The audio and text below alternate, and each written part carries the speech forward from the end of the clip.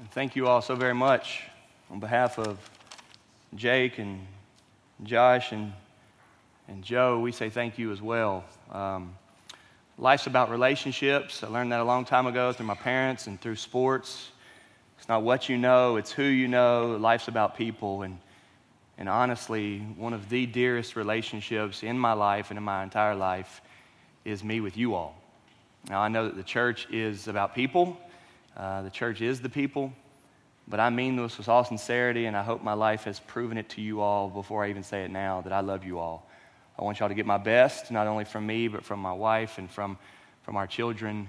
But we take very seriously that this is my job and that y'all are our people and that I'm your pastor.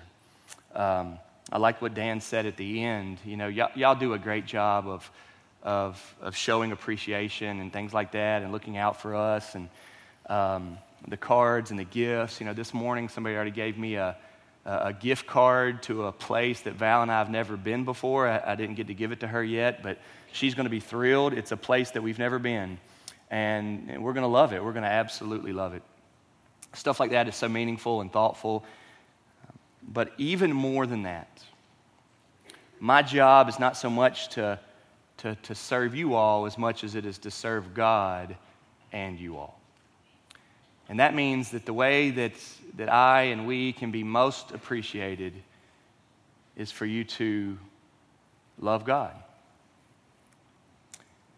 And if I know that you love God and that you're growing in His Word, especially through how He's using me, that would mean more than 1,000,000 cards and gift cards.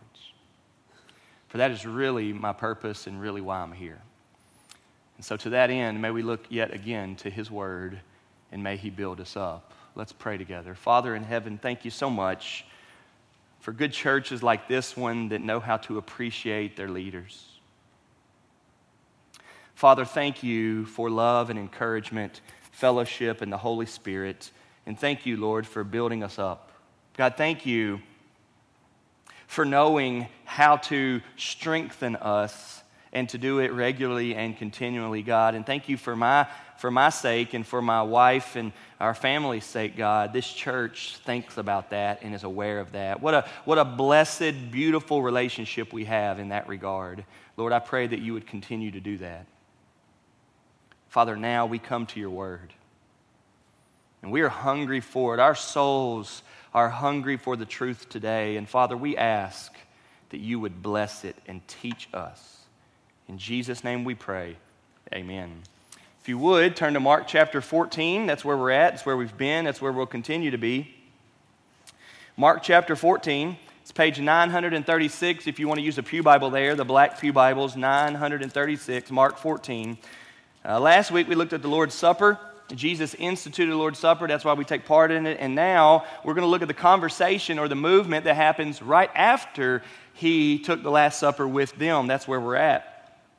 In the bulletin, you'll see that the sermon title today is Misplaced Confidence. And it seems like often on Sundays I'm reminding you all that there are heavy passages in Scripture, and therefore it means our morning worship service is going to be heavy. It's a lot to process, and today is kind of going to be one of those. We're at the end of the Gospel of Mark. And at the end of the Gospels, what happens is the big ugly scene of Jesus being betrayed and arrested, and beaten, and then crucified. And that's what's about to happen. That's what we're coming up on. That's what we're dealing with. And since that's what we're dealing with, it's not very pretty. It's honest, brutally honest, about what happened to God and about our sins, and we are the cause of it. And so that's where we're at.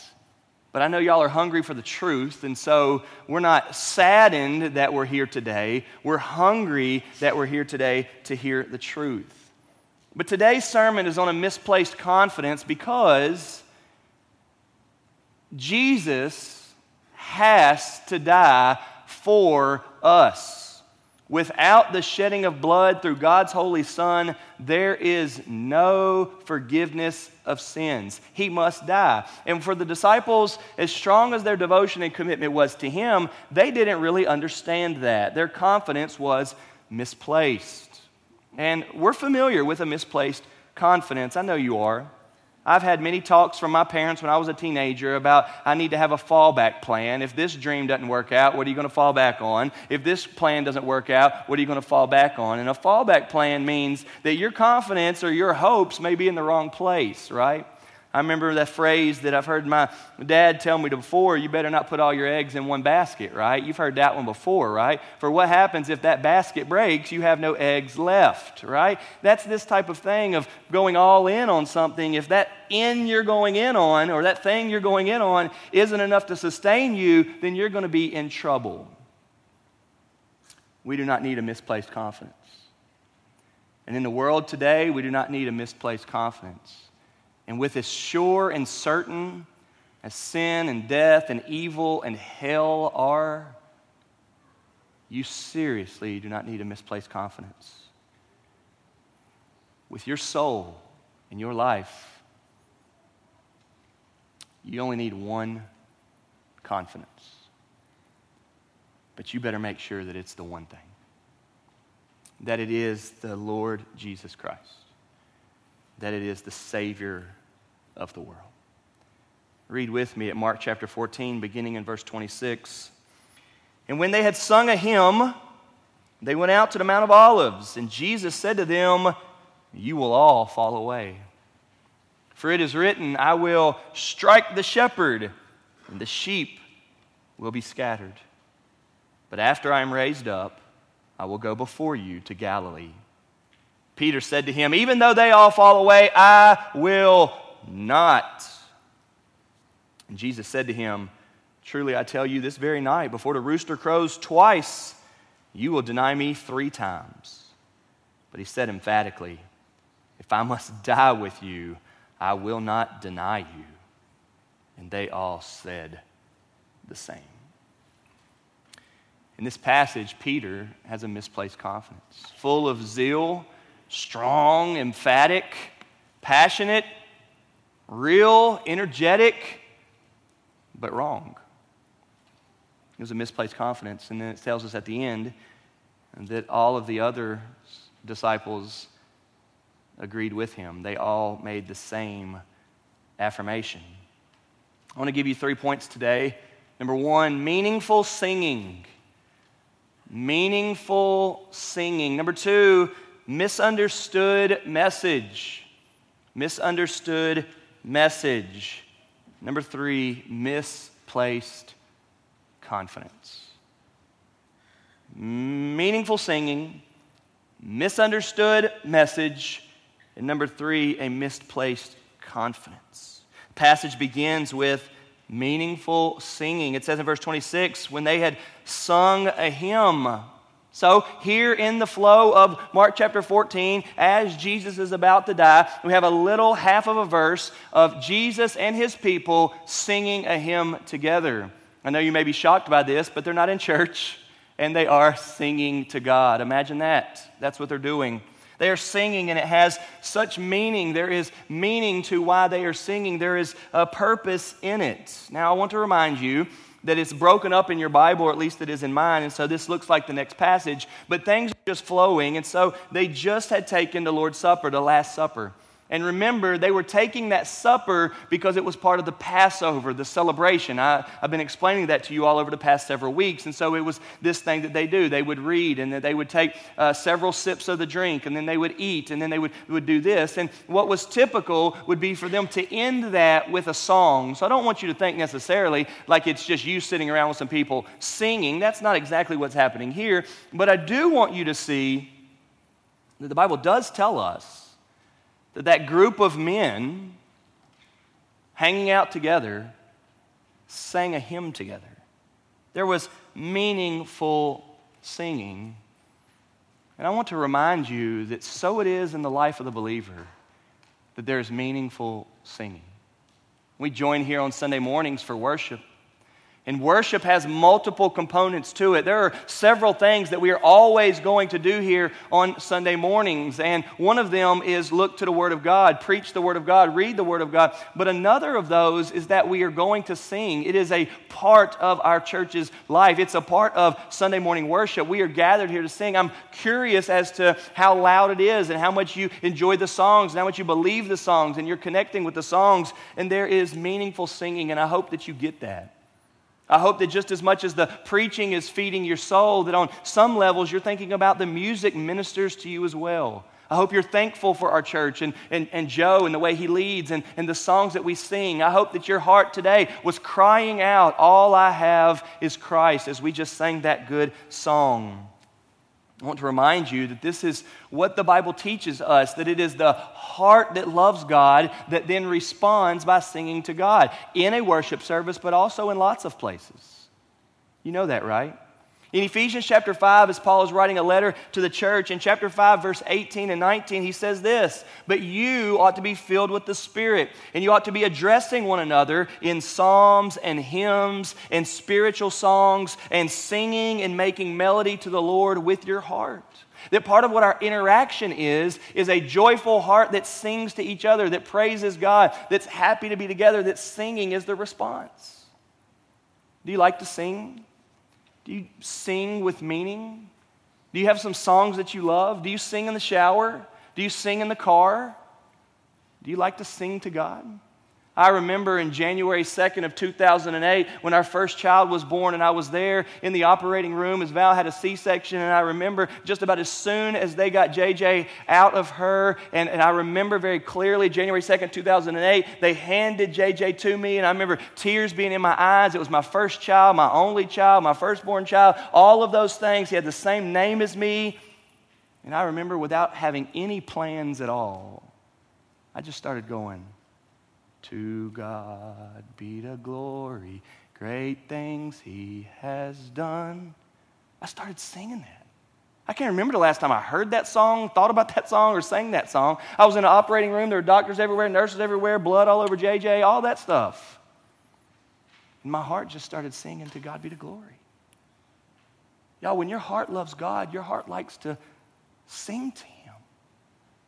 Well, history tells us, tradition tells us, that the most common song that they would sing when they were doing the Passover meal is Psalm 118. That's what they would sing. Most commentaries said this is probably what they were singing. Now, we don't know what hymn they sang, but they said it was probably Psalm 118. And I don't know if you can turn there quickly, but I just want to read you a little bit of it and think about how much meaning there is if you and a group of people were singing this song. Psalm 118.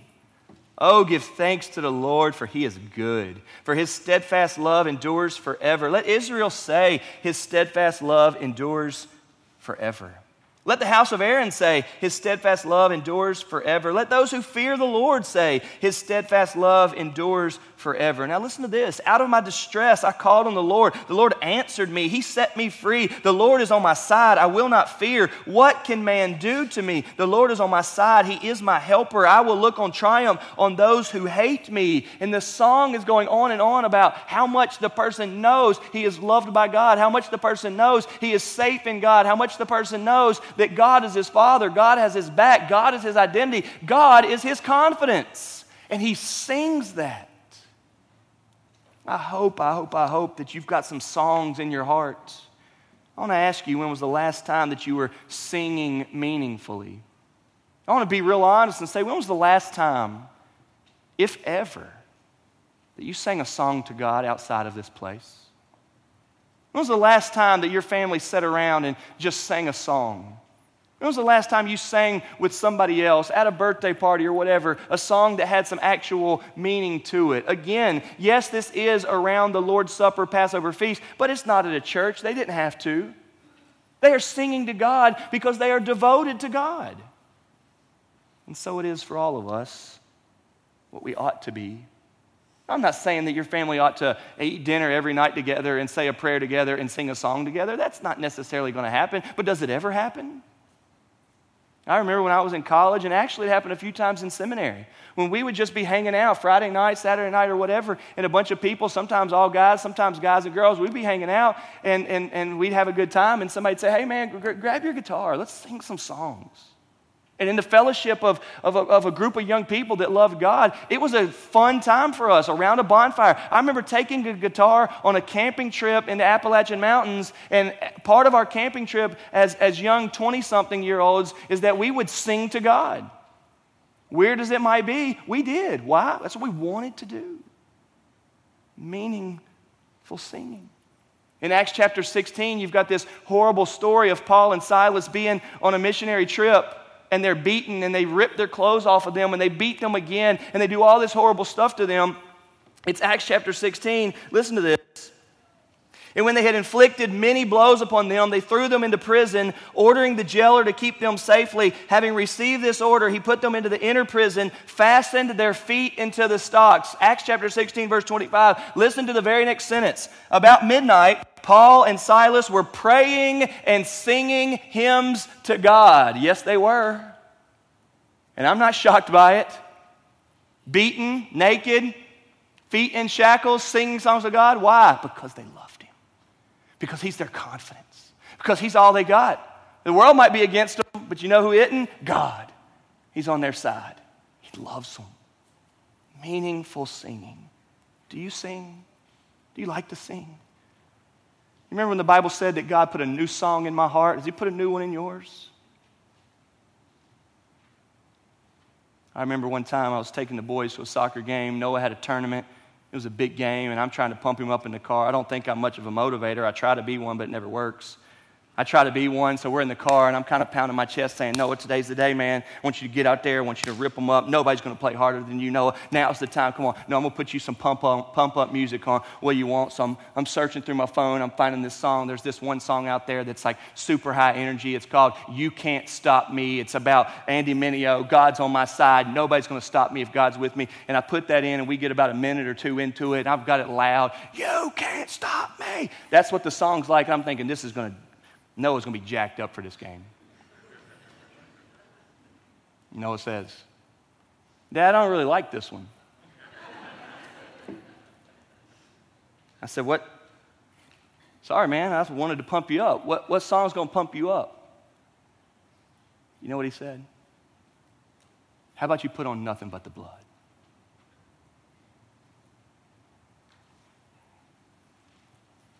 High energy songs will pump you up a little bit, won't they? But deep, meaningful songs will pump you up. How about Nothing But the Blood? How about not trying to get my energy going, but get my soul going?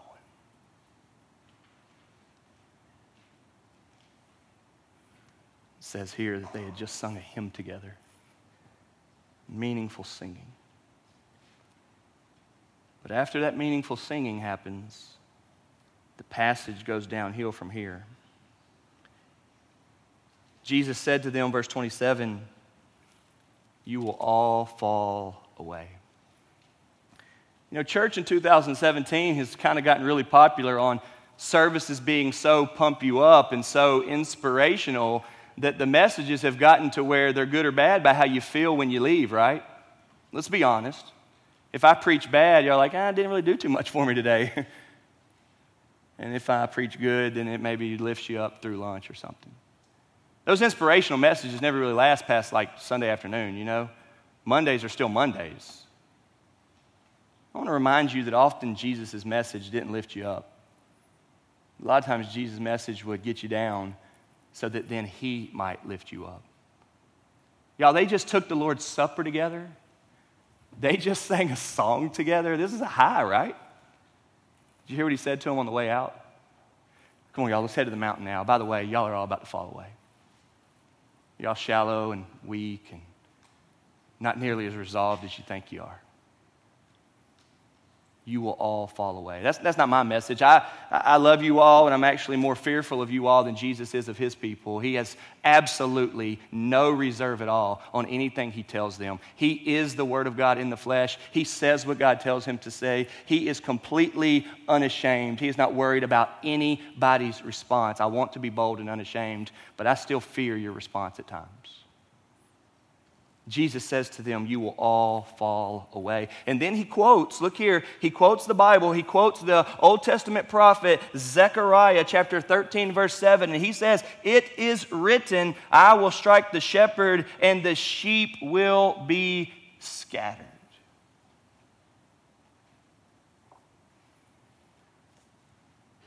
They misunderstood the message. They misunderstood the message. Now, here's what I mean. Jesus tells them they're all going to fall away, and as you know, they are all about to fall away because they never really understood the message. Why are they going to fall away? Because Jesus, their leader, the God-man, is about to be taken. He's about to be betrayed. He's about to be arrested. He's about to be beaten for all of the strength and glory that he possesses and all that he's able to do. Whatever. Remember, he's been healing people, making the blind see, making people that can't walk. He's been making demons leave people and go into pigs. He's been making the storms stop. Jesus to them is absolutely everything, and they're about to see that all go away. They're about to see it look like, man, this guy can't even protect himself. He's about to be taken into the hands of these bad guys. It's all going to fall apart. And when it all looks like it's falling apart, they think, well, we don't know what we think now. And they're all going to run and hide. They're going to fall away. They're going to scatter. Well, what is it about all of that happening to Jesus that's not right?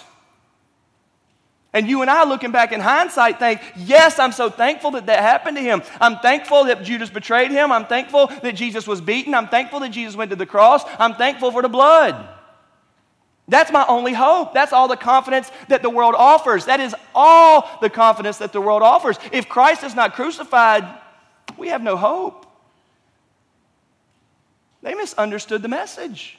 They loved Jesus and they loved following Jesus as long as it looked like everything was okay. They ain't even heard about redemption yet. They ain't even thought about the forgiveness of sins and the grace that they need. They never thought about somebody dying in their place. That's not even on their level yet. They're confused about it. And so when Jesus says you're going to fall away, they are going to fall away. Now here's an awesome point. He says you're going to fall away because he knows they're pretty weak, and I'm going to talk about that. But you know why we are absolutely certain they're going to fall away? And Jesus knows this too? Because the Bible says that they're going to fall away in Zechariah 13. If the Bible said in the Old Testament they're going to fall away, guess what you can take to the bank? They're going to fall away. The Bible doesn't get it wrong. The Bible's always right. The Bible is absolutely true. There are no flaws or errors in this Word of God. And even Jesus himself, who is the Word himself, he's the Word himself, he quotes Zechariah. He doesn't say you're going to fall away because I know everything. He doesn't say you're going to fall away because I'm God and I know you're going to fall away. He doesn't say that. He says you're going to fall away because that Old Testament prophet speaking, thus saith the Lord, by the power of God, said you will fall away. And he remembers Zechariah 13:7, and so they're going to fall away. Why are they going to fall away? Well, it says that too. It says the shepherd will be striked. I will strike the shepherd, and the sheep will be scattered. That's what it says. It's been God's message all along, folks, that God would come to his people would not accept him, he would be rejected, he would be killed, crushed, punished for us. And after he does all that for us in our place, God will raise him up. And that work of Jesus will be the saving work for anybody. They didn't know that. The passage says very clearly, look at verse 27. Here's what he says. I will strike the shepherd, and the sheep will be scattered. In other words, something's going to happen to Jesus. He'll be struck. The sheep will be scattered. They'll all flee and hide away. But look, after that, I will be raised up, and then I will go before you to Galilee. Jesus knows the plan. Jesus knows the master plan. Jesus knows exactly what's about to go down. Jesus knows how all this is going to come about. In John chapter 16, verse 32, it says, Jesus says, my time has come. They're about to get me, and you're all going to scatter. He says it in John chapter 16. And that's what we're about to see happen. They misunderstood the message. You're all going to fall away. The Bible says you're going to fall away. They're going to strike the shepherd. The sheep are going to scatter. Then I'm going to be raised up. This is what it's about to go down. And they didn't get that. I want to ask y'all if y'all misunderstand the message. Do you get it?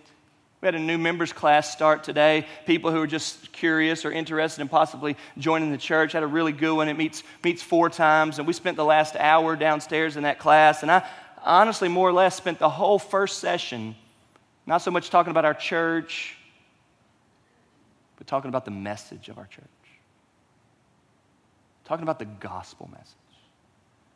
Talking about the message that one must know and understand and believe in order to get right with God and go to heaven. Y'all, there is a message from God, and if we do not get that right, we're wrong. If we do not believe His love, we're wrong. We need to understand the message. The message of God in the Gospel of Mark is, for the Son of Man did not come to be served, Mark 10:45, but to serve and to give His life as a ransom for many. He just said that 4 chapters ago. Here He brings it up, and they don't understand it. John 3:16 says it like this: For God so loved the world that He gave His only begotten Son, that whoever believes in Him will not perish, but have eternal life. The message is that you get God, you get right with God, you get the blessings of God from somewhere outside of you. The message is all about you surrendering and placing confidence in something over there and going so against, hating, even appalling the idea that there is some sort of confidence that can come from you. When Paul wrote to the Ephesians in chapter 2, he made it crystal clear, not by works so that you will not boast. Not by works, so that you will not boast. In the book of Judges, with the judge Gideon, Gideon had a big army, and he was about to fight the enemies. And his army was so big, God said, no, we're going to shrink that army down. And he takes that army from some 32,000 soldiers, and he breaks it down to 300 soldiers. Gideon's scared. Gideon says, there's no way I'm going to win this war with just 300 people. And God says, oh, watch this. I'll win the war for you. And you won't be able to boast about how strong your army is. I'll give you a weak army, a small army, and I'll win the war. And you'll say, God did it, and you won't say, you did it. And so it is in your life.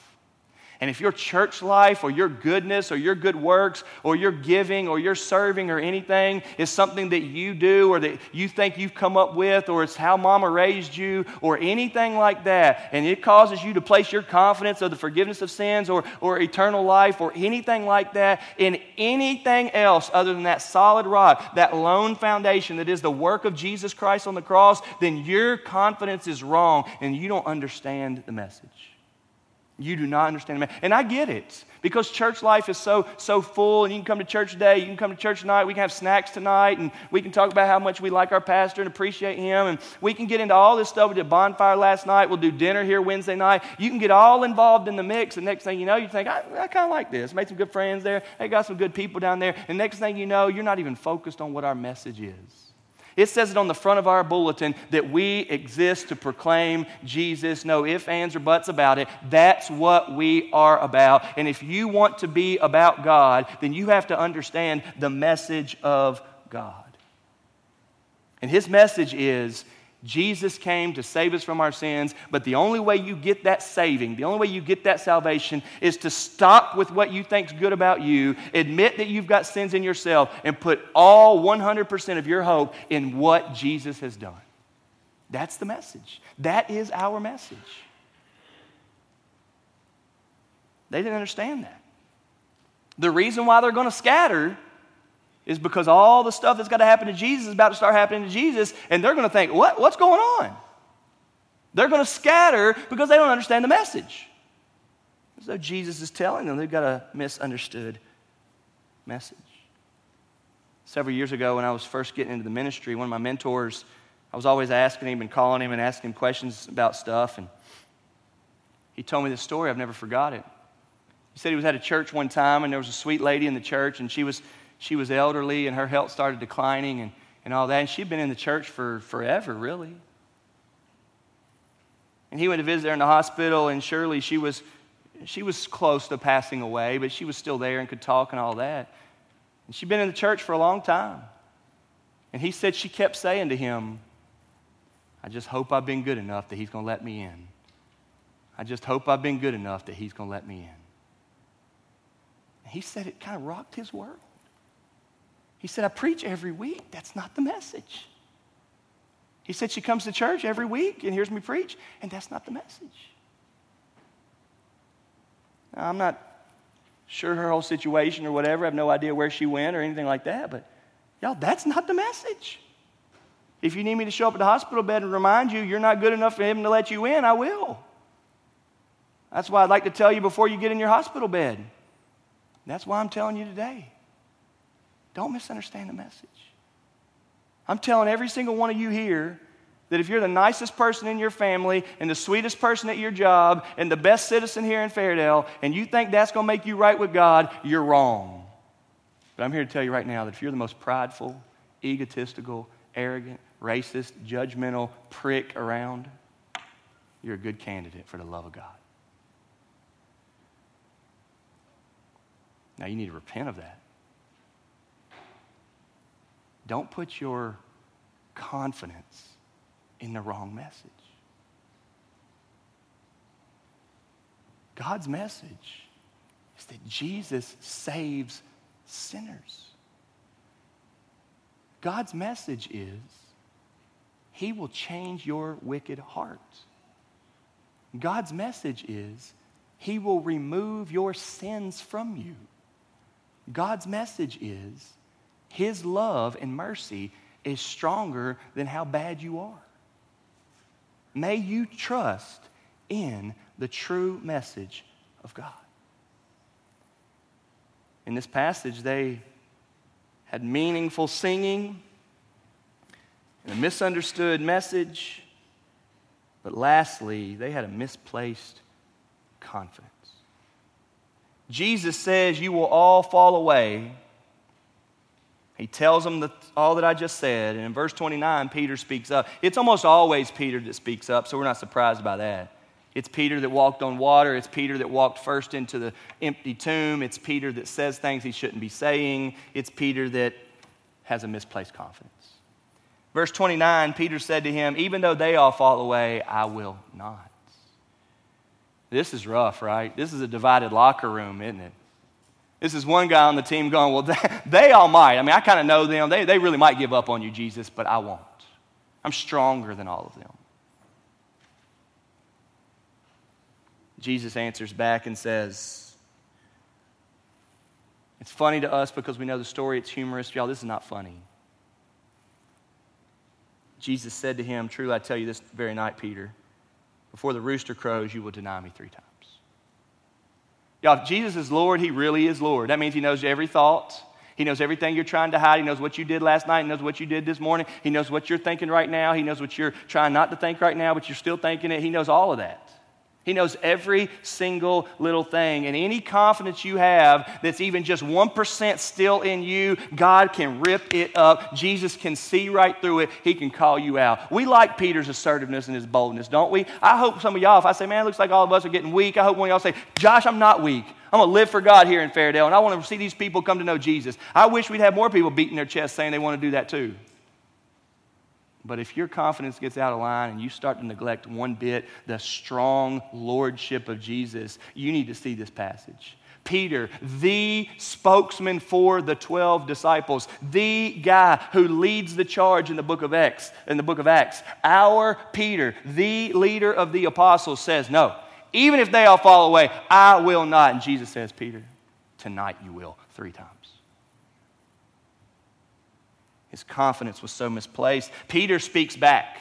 Peter still doesn't take a sit back. He's not humbled by that. He's not put in his place. He's not bothered by that so much. Verse 31, he said emphatically, he's raising his voice now. He's kind of getting shook up. The juice is flowing. He says, even if I must die with you, I will not deny you. That sounds awesome, doesn't it? When you hear people say that, you're like, man, that's awesome. I bet there's been some fools somewhere before that've gotten that tattooed on them before, honestly. I bet you there's some people out there in the world who've had that quote commented on their body before. Even if I have to die for you, I will. And Peter denied him. Now praise God, by the power of the Holy Spirit, after he learns all of this and God really fills him with the Holy Spirit, he was willing to die for him. But right now, he wasn't. He wasn't willing to die for them down the road when things got rocky. He wasn't willing to die for him tonight when people are just questioning, do you know Jesus? The Bible tells us that he's standing around a fire with a young girl, and she says, don't you know this guy Jesus? And Peter says, no, not me. I don't know him.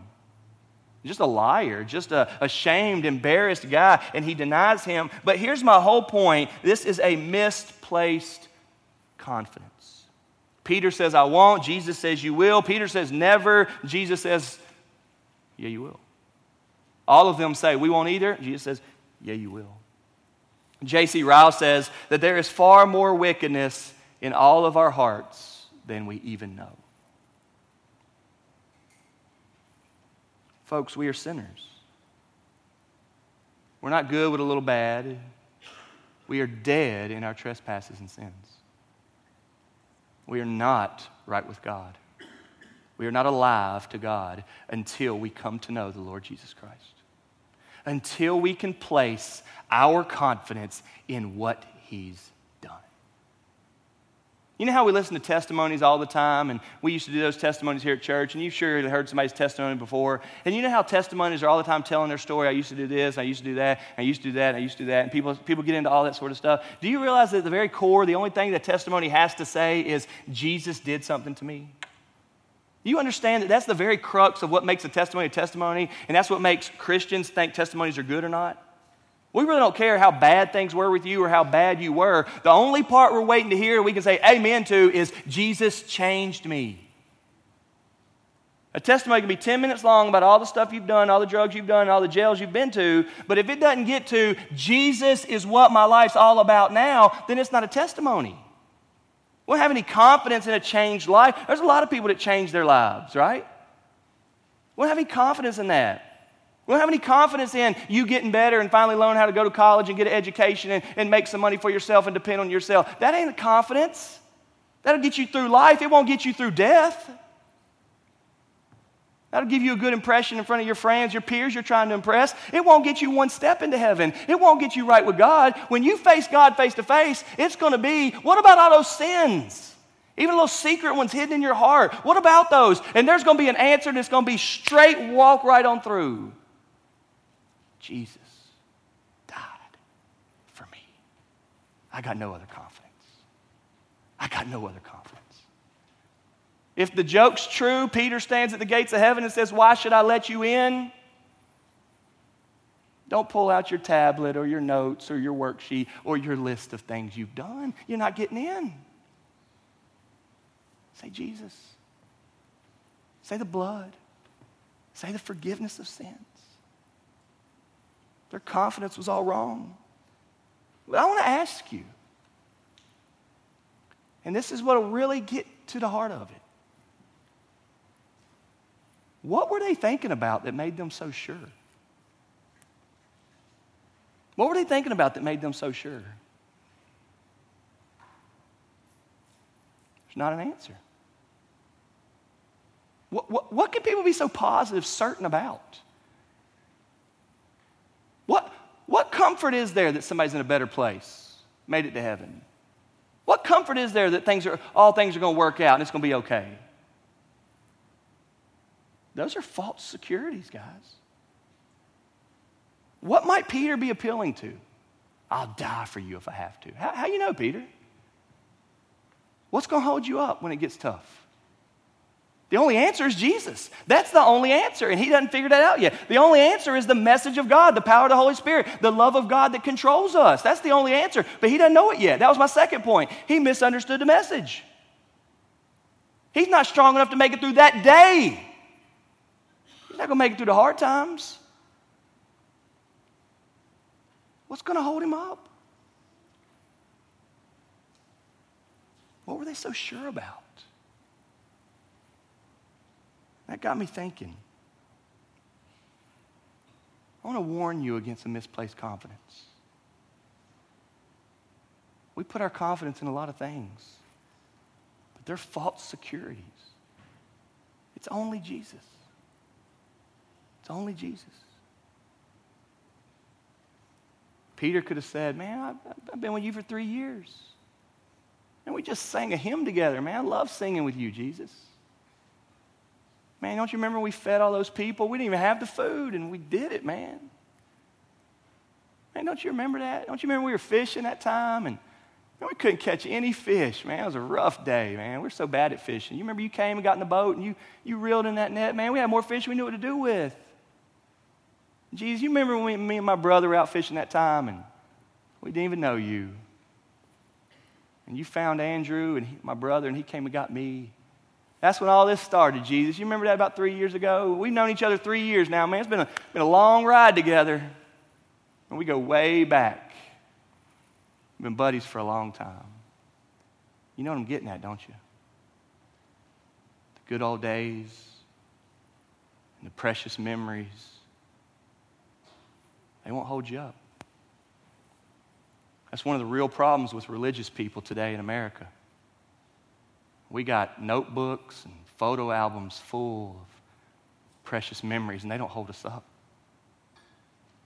Y'all, our town is full of people suffering like crazy because it's not holding up. Y'all, our families are hurting. Our families are hurting. We don't want to talk about it because it's not holding up. The only thing that'll hold you up is Jesus. That's the only thing. Precious memories aren't precious if the substance of the moment isn't still the substance of the memory.